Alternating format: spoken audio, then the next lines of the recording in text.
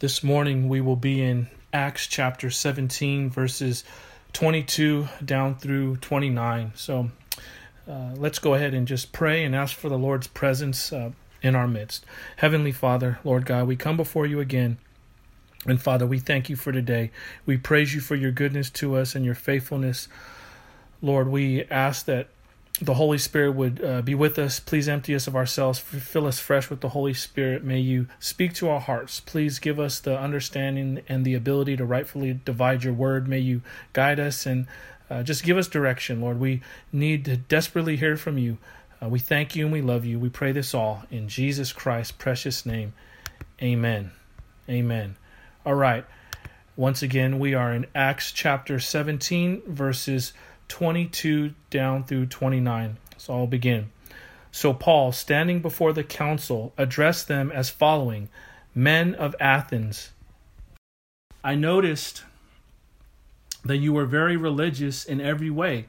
For as I was walking along, I saw your many shrines, and one of your altars had this inscription on it: To an unknown God. This God whom you worship without knowing is the one I'm telling you about. He is the God who made the world and everything in it. He is Lord of heaven and earth. He doesn't live in man-made temples, and human hands can't serve his needs, for he has no needs. He himself gives life and breath to everything, and he satisfies every need. From one man he created all the nations throughout the whole earth. He decided beforehand when they should rise and fall, and he determined their boundaries. His purpose was for the nations to seek after God and perhaps feel their way towards him, though he is not far from any of us. For in him we live and move and exist. As some of your own poets have said, we are his offspring. And since this is true, we shouldn't think of God as an idol designed by craftsmen from gold or silver or stone.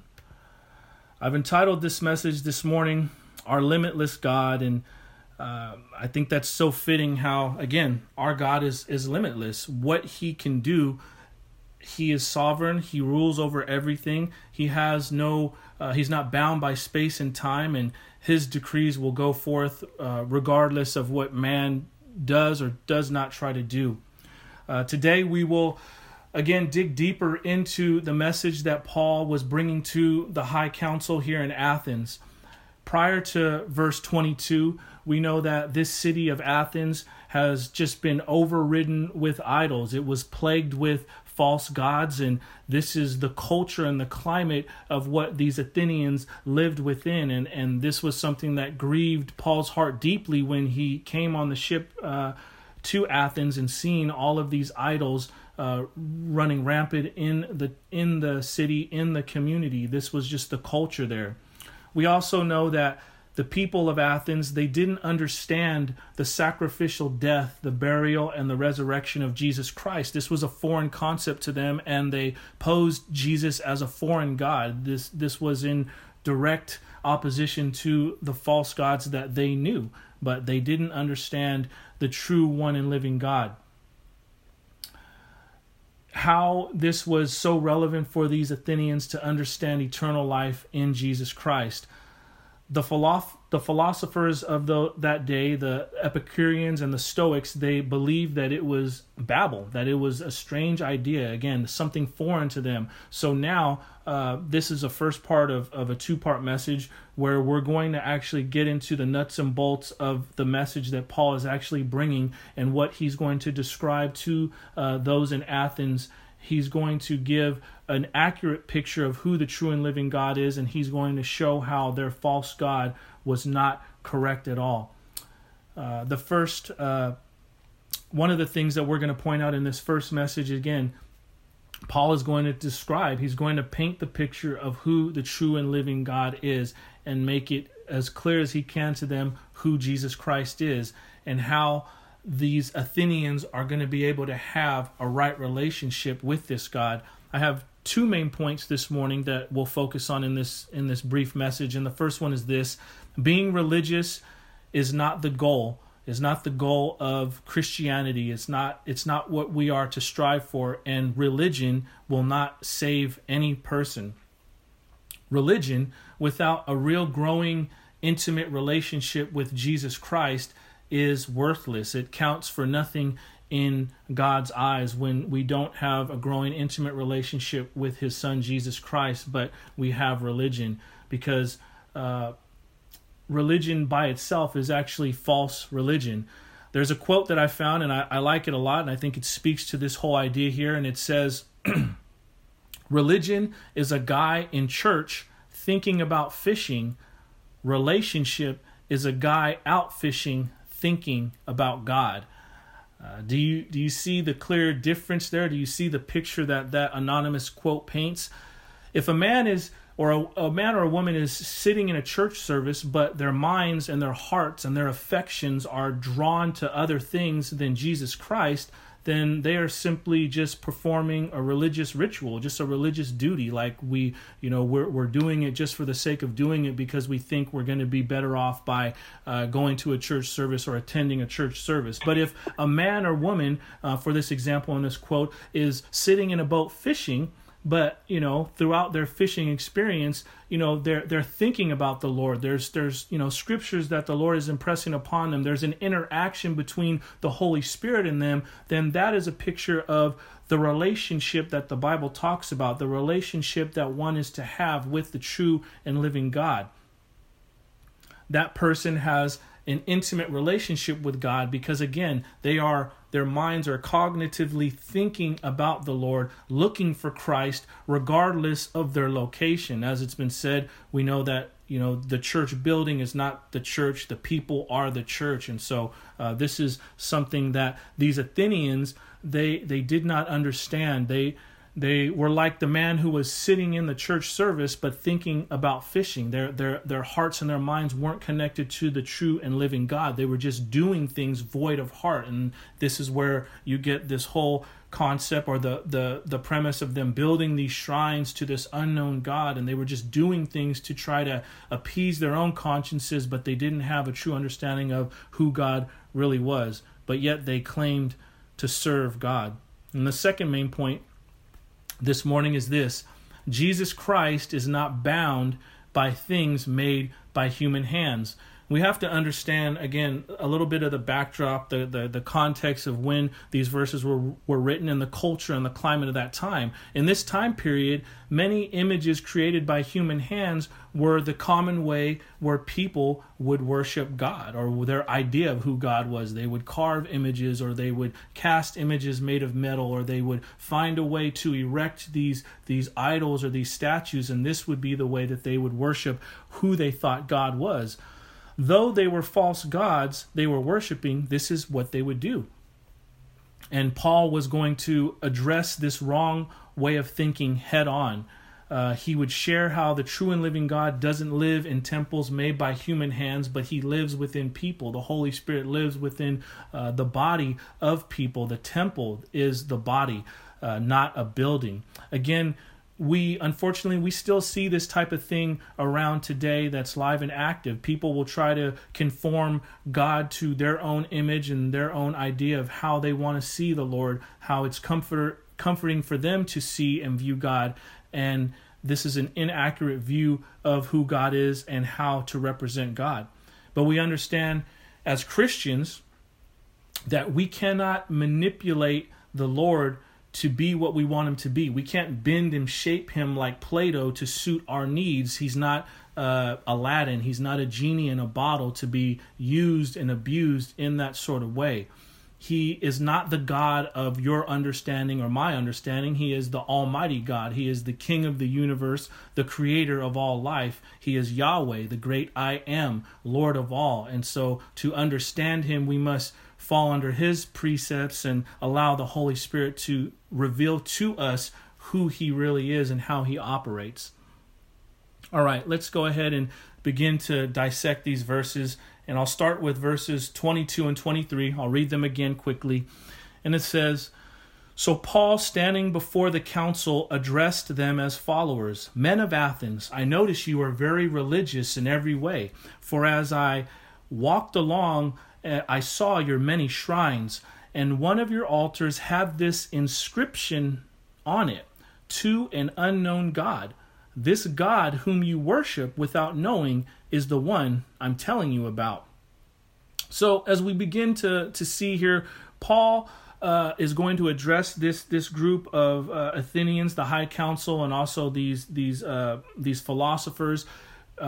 We know background about Paul. He was well prepared to speak to this group because he was well versed in the scriptures from an early age, right? Remember, he studied, under Gamaliel, and so he was well versed in the scriptures. He understood the law to the T. He, before he was converted, he prided himself upon the knowledge that he knew about the scriptures and how he understood it very well and how he could articulate it and communicate it to people. He was a Pharisee of Pharisees. Paul had spent much of his time studying and reasoning through the scriptures. And this is in the past, but fast forward to now to where Paul is presently at. Not only does Paul have this head knowledge and this intellectual understanding of the scriptures, but the most important thing, he was full of the Holy Spirit. He was full with the Holy Spirit, and the Holy Spirit was enabling him and directing him and helping him to rightfully divide the Word of God even more, to make it not just a head knowledge, but a knowledge that would move from his heart to his feet. And obviously this is acted out in how he would interact with these different people groups. Paul was a great communicator of the good news, but why? Why was he such a great communicator? Again, because of the Holy Spirit, because he was submissive to the Lord and he had the Holy Spirit living within him, giving him the ability to share and conclude what the scriptures meant. And so this is what made him a great speaker, a great orator of the word. Paul also knew his audience. He knew that if these were not Athenians, if these were not Greek philosophers and Greek Gentiles that he was speaking to, if they were Jews, he would have started off by reciting the Greek history, because the Greek history for the Jews would have been a common ground, a starting point, something that they would be able to relate to. And then eventually, obviously, he would bring in how it all comes to a head in Jesus Christ. And that would be the climax and the main point of his illustration and of his sermon. Since these were Greeks, they wouldn't relate to that. They wouldn't relate to having Paul preach and teach about the Jewish traditions and the Old Testament laws. They wouldn't get that. For these Athenians, Paul began by building a case of the true and living God. And this is exactly what he did. These Athenians would relate more to this because they had their own ideas of who they thought God was. They had these shrines erected to this God that they named an unknown God. But yet this is how they related to God, even though it was wrong. And so this was a perfect starting point for Paul to relate to these Athenians, these Greeks here. The application for us in regards to this is simply we need to use discernment when we share Christ with people. Obviously, everyone is at a different point, right? Everyone is at a different place in their walk that are saved, and everyone is at a different place that are unsaved in a position to receive Christ. Some may be more ready than others. So even so that because people are at a different place, we can't treat everyone the same. We can't treat everyone with this cookie cutter idea of what goes on. For some people, we may share more scripture with some than others, simply because they're more in a place of understanding than other people.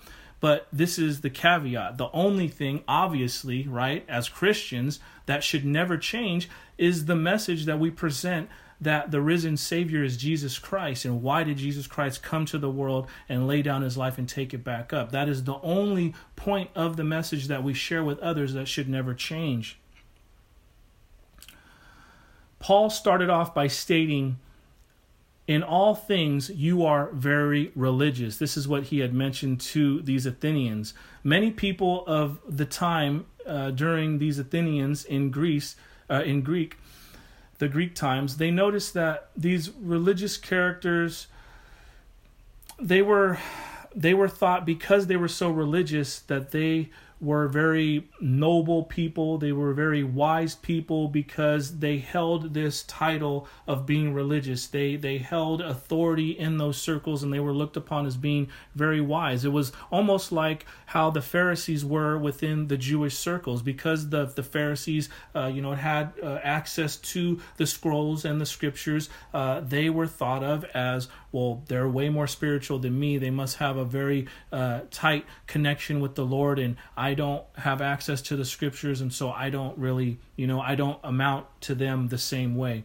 But when Paul said this of the Athenians, speaking of they were very religious, he didn't mean it in a positive way. He was actually, showing them that they were in the wrong for being religious. Religion can lead people away from God when individuals trust in the things that they do for God instead of trusting in Him alone. Any form of false religion is no good, no matter what it looks like on the exterior. There are many that have this claim of being religious and being spiritual simply from what the outside exterior looks like. But we know the Bible is clear that we don't want to be whitewashed tombs, and we don't want to have our cup, very clean and spotless and shiny on the outside, but on the inside it's dingy and dirty. And this is exactly what Paul was stressing to these Athenians about within their own hearts. And when you look at our own society and our culture today, we are regarded as a Christian culture here in North America. This is what many people identify with. We are Christians because we live in America. And yet many of these people still do not know the true and living God. And the application for us today is this: as followers of Jesus Christ, we need to proclaim who He is and to make it clear what He did for everyone upon the cross. You and I cannot just assume that even religious people who claim to be religious, who claim to know God, truly know Jesus and understand the importance of faith in Him. These Athenians, they were entrenched. They were drowning in pantheism. They had many gods. They did not have a singular God. They did not believe in the one true and living God. They believed in many gods. And one of these gods that they worshipped was known as the unknown God, as it says in the scriptures. It was inscribed upon the base of this shrine, the unknown God. And there was a shrine, obviously, that was built to this unknown God, and they would sacrifice to this image. Since the Greeks basically had a god for every subject, this unknown God served for anything that they may have forgotten. So, they have a god for fertility. They have a god for, the harvest. They have a god for wealth and plentiful and much. But if there was anything they had forgotten, this is where this unknown God would come into play, because he would, or he or she, because they had gods that were male and female, would basically cover over whatever they didn't do. They basically were trying to dot their I's and cross their T's, spiritually speaking. And, again, how sad it is today that many still are in this position, worshiping an unknown God. If you do any study of the Bible, you understand that we are created to worship. We are creatures created. It's in the fabric of who we are. We are naturally going to worship something. The question is who? Who or what are we going to worship? When we don't know Jesus Christ as our personal Savior, it's a guarantee that we're going to be worshiping a false, unknown God, and we may be in that same predicament that these Athenians were in, because they didn't believe that they were in the wrong, but they didn't know Jesus Christ, and so the gods, small g, that they were worshiping were false gods. This is a fun little fact. It's just a little backstory about kind of what went on with this with this false god. But the Athenians, they filled the area of Athens with many statues dedicated to this unknown God. And it's been said that 600 years before Paul came here, there was a terrible plague that came upon the city, and someone had come up with this wild idea to basically let loose a flock of sheep throughout the town, and wherever the sheep laid down, that's where they would sacrifice that sheep to the god of whatever shrine was closest to that sheep laying down. And so if a sheep laid down near any shrine or temple, they sacrificed this sheep to this unknown god for protection and for cleansing, and this is what they did. So you could see just how outlandish these practices were by these people. And again, when you look at different cultures today, still there are many that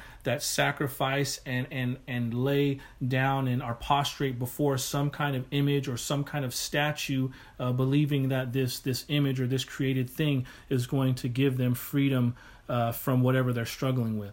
All right, let's go ahead and move on to Acts chapter 17, verses 24 through 29. And it says, speaking of who the true and living God is, and this is Paul speaking, he is the God who made the world and everything in it. Since he is Lord of heaven and earth, he doesn't live in man-made temples, and human hands cannot serve his needs, for he has no needs. He himself gives life and breath to everything, and he satisfies every need. From one man he created all the nations throughout the world, throughout the whole earth. He decided beforehand when he should rise and fall, and he determined their boundaries. His purpose was for the nations to seek after God and perhaps feel their way toward him and find him, though he is not far from any one of us. Verse 28, for in him we live and move and exist, as some of your own poets have said, we are his offspring. And since this is true, we shouldn't think of God as an idol designed by craftsmen from gold or silver or stone. Paul spoke about the God who created everything, yet this same God is distinct from his creation. Again, I mentioned earlier that God is not bound by space and time. He does not solely live in three dimensions. He can be in the heavenlies and also be present with us here down upon earth.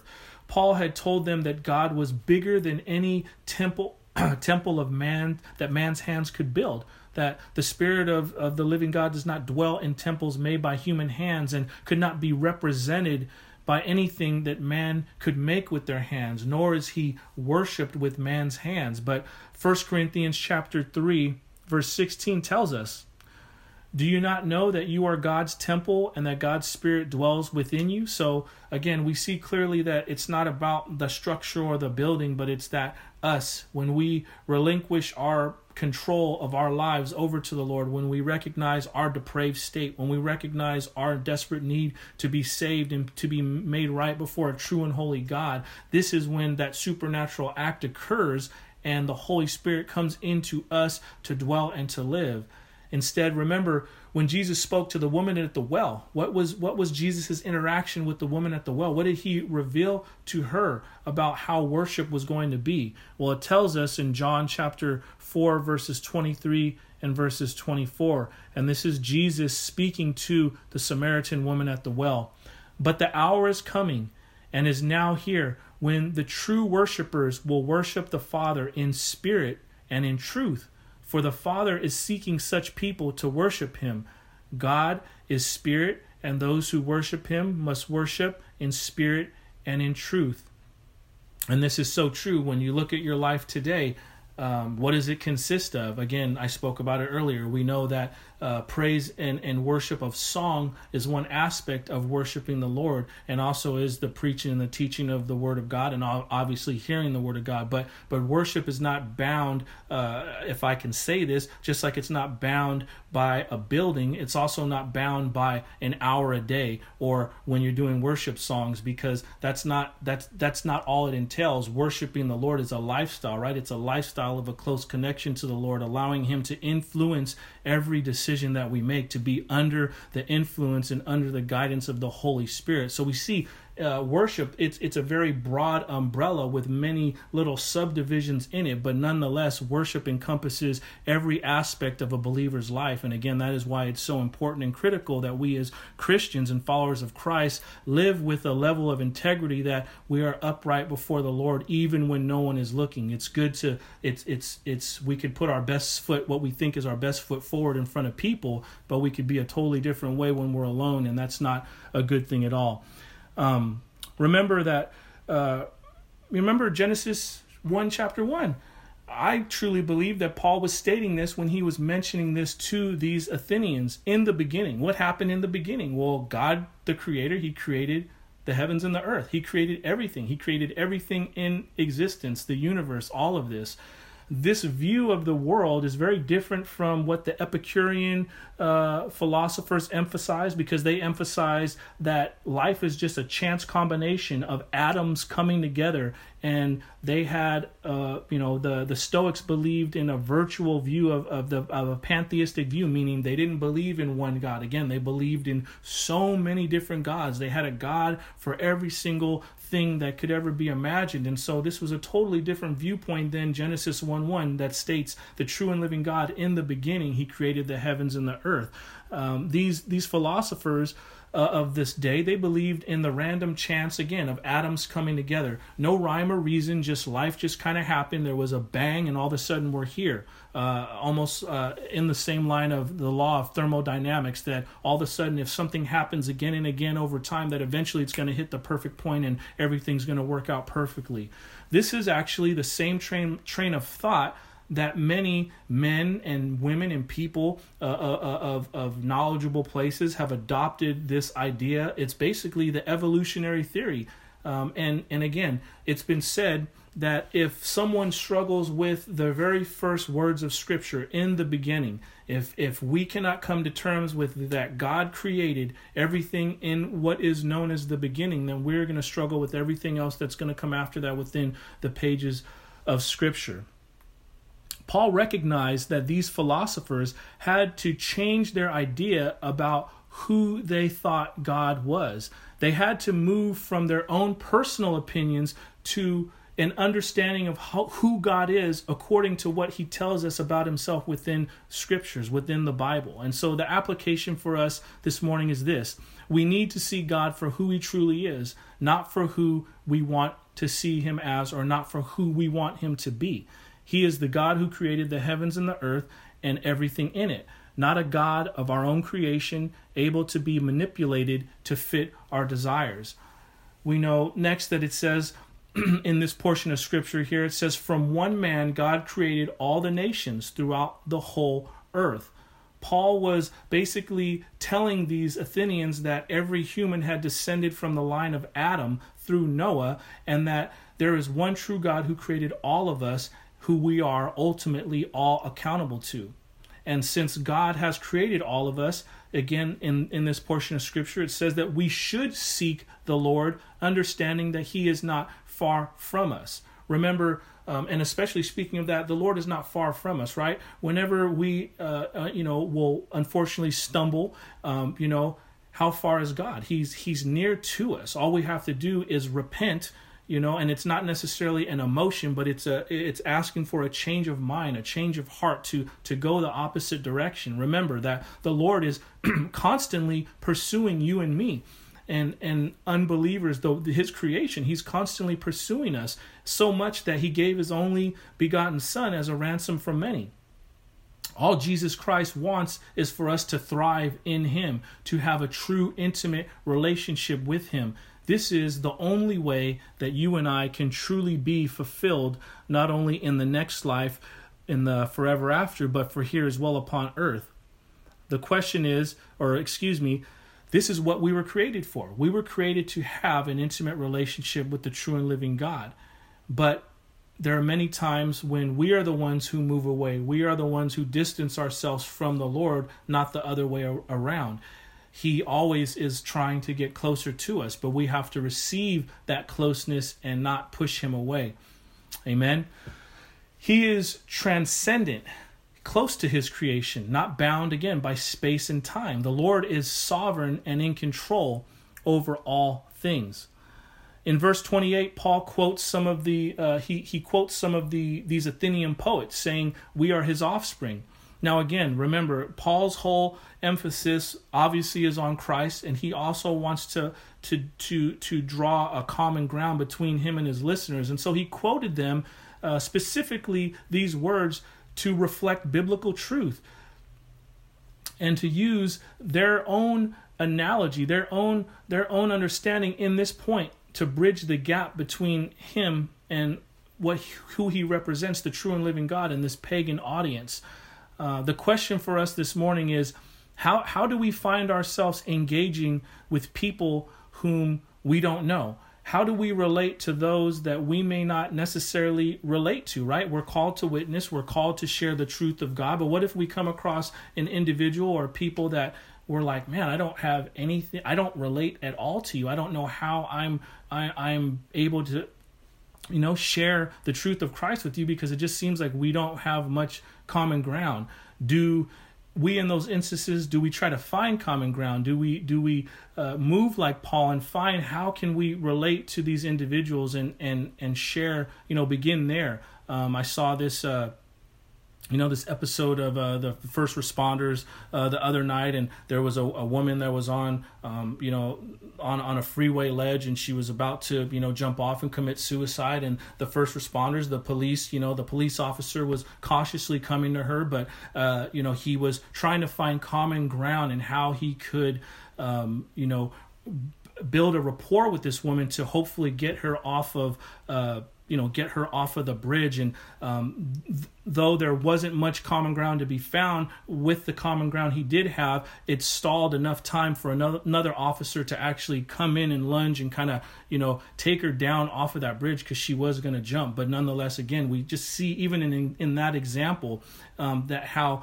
finding common ground with someone that we don't know is very important to open up the door to share the gospel with others.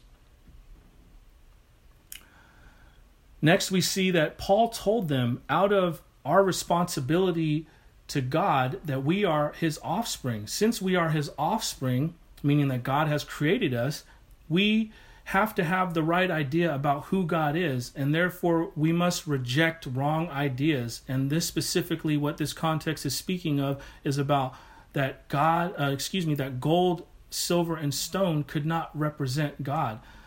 Now, these Athenians, they had proven that their altar, they had proven by the altar inscription. Remember, the shrines that they created to this God who they called the unknown God. This proved that they had an ignorance about who the true and living God was, because they didn't really understand that you cannot create something in your own idea and label that as God. You have to come to terms with who God is, who he reveals himself as in the Holy Scriptures, and from that's what we base our understanding of who God is. The application for us this morning is this: we as well need to have the proper understanding of who God Almighty is and who Jesus Christ is. The reality is we can only give to others what we have ourselves. If we don't have a true relationship with the Lord, yes, we can witness, yes, we can share, but how much more effective would the Holy Spirit work through any individual or group of people who are thriving in Christ, who are growing in Christ, who are finding and drawing all of their strength from him? Today, we must ask ourselves, do we have a correct understanding of who God is? Is Jesus Christ alive and well in your life and my life today? Is he your Savior? Is he your Lord? Is he your best friend? Or is he real, but he's a distant God of the Bible, and we cannot, relate to him in present day terms because we only see him in the pages of Scripture? We should be those that see him actively moving within our midst, within our lives on a daily basis. Let us settle the matter once and for all, that Jesus Christ is the one and true and living God, so we can be truly filled with joy and peace and find our identity in him. Amen? All right, let's go ahead and pray. Heavenly Father, Lord God, I just thank you again just for the timeliness of your word. Father, the fact that you do not operate by what man creates to honor you in the form of structures or images, Lord, but that you live and dwell in the hearts of your people, of those who would see it fit to recognize themselves as sinners and submit themselves before you, asking for forgiveness. Lord, I pray that would be us today, Lord, that we would recognize that we're in desperate need of you, Lord, and that we want to worship you in spirit and in truth. We want to know you more. We want to have a deeper, closer relationship with you. Lord, would you please help us, Lord, to thrive in that place of having a relationship with you and to grow in it, Lord, and to know that you hold all things in your hands and in control, and that we don't have to live in fear, that we are given strength and boldness in the Holy Spirit to do what it is you call us to do. So, Father, would you please make real your word to us, Lord, and would you give us the opportunity and the ability to live out and apply your scripture to our lives. And Father, I do pray for anyone who does not know you, Lord, anyone who is struggling or on the fence with, submitting to you and giving their life over to you, that they would, again, settle the matter once and for all today, that they would submit to you, ask for forgiveness, and receive your Son, Jesus Christ, for the remission of their sins. Father, I thank you and I praise you. I pray this all in Jesus Christ's name. Amen.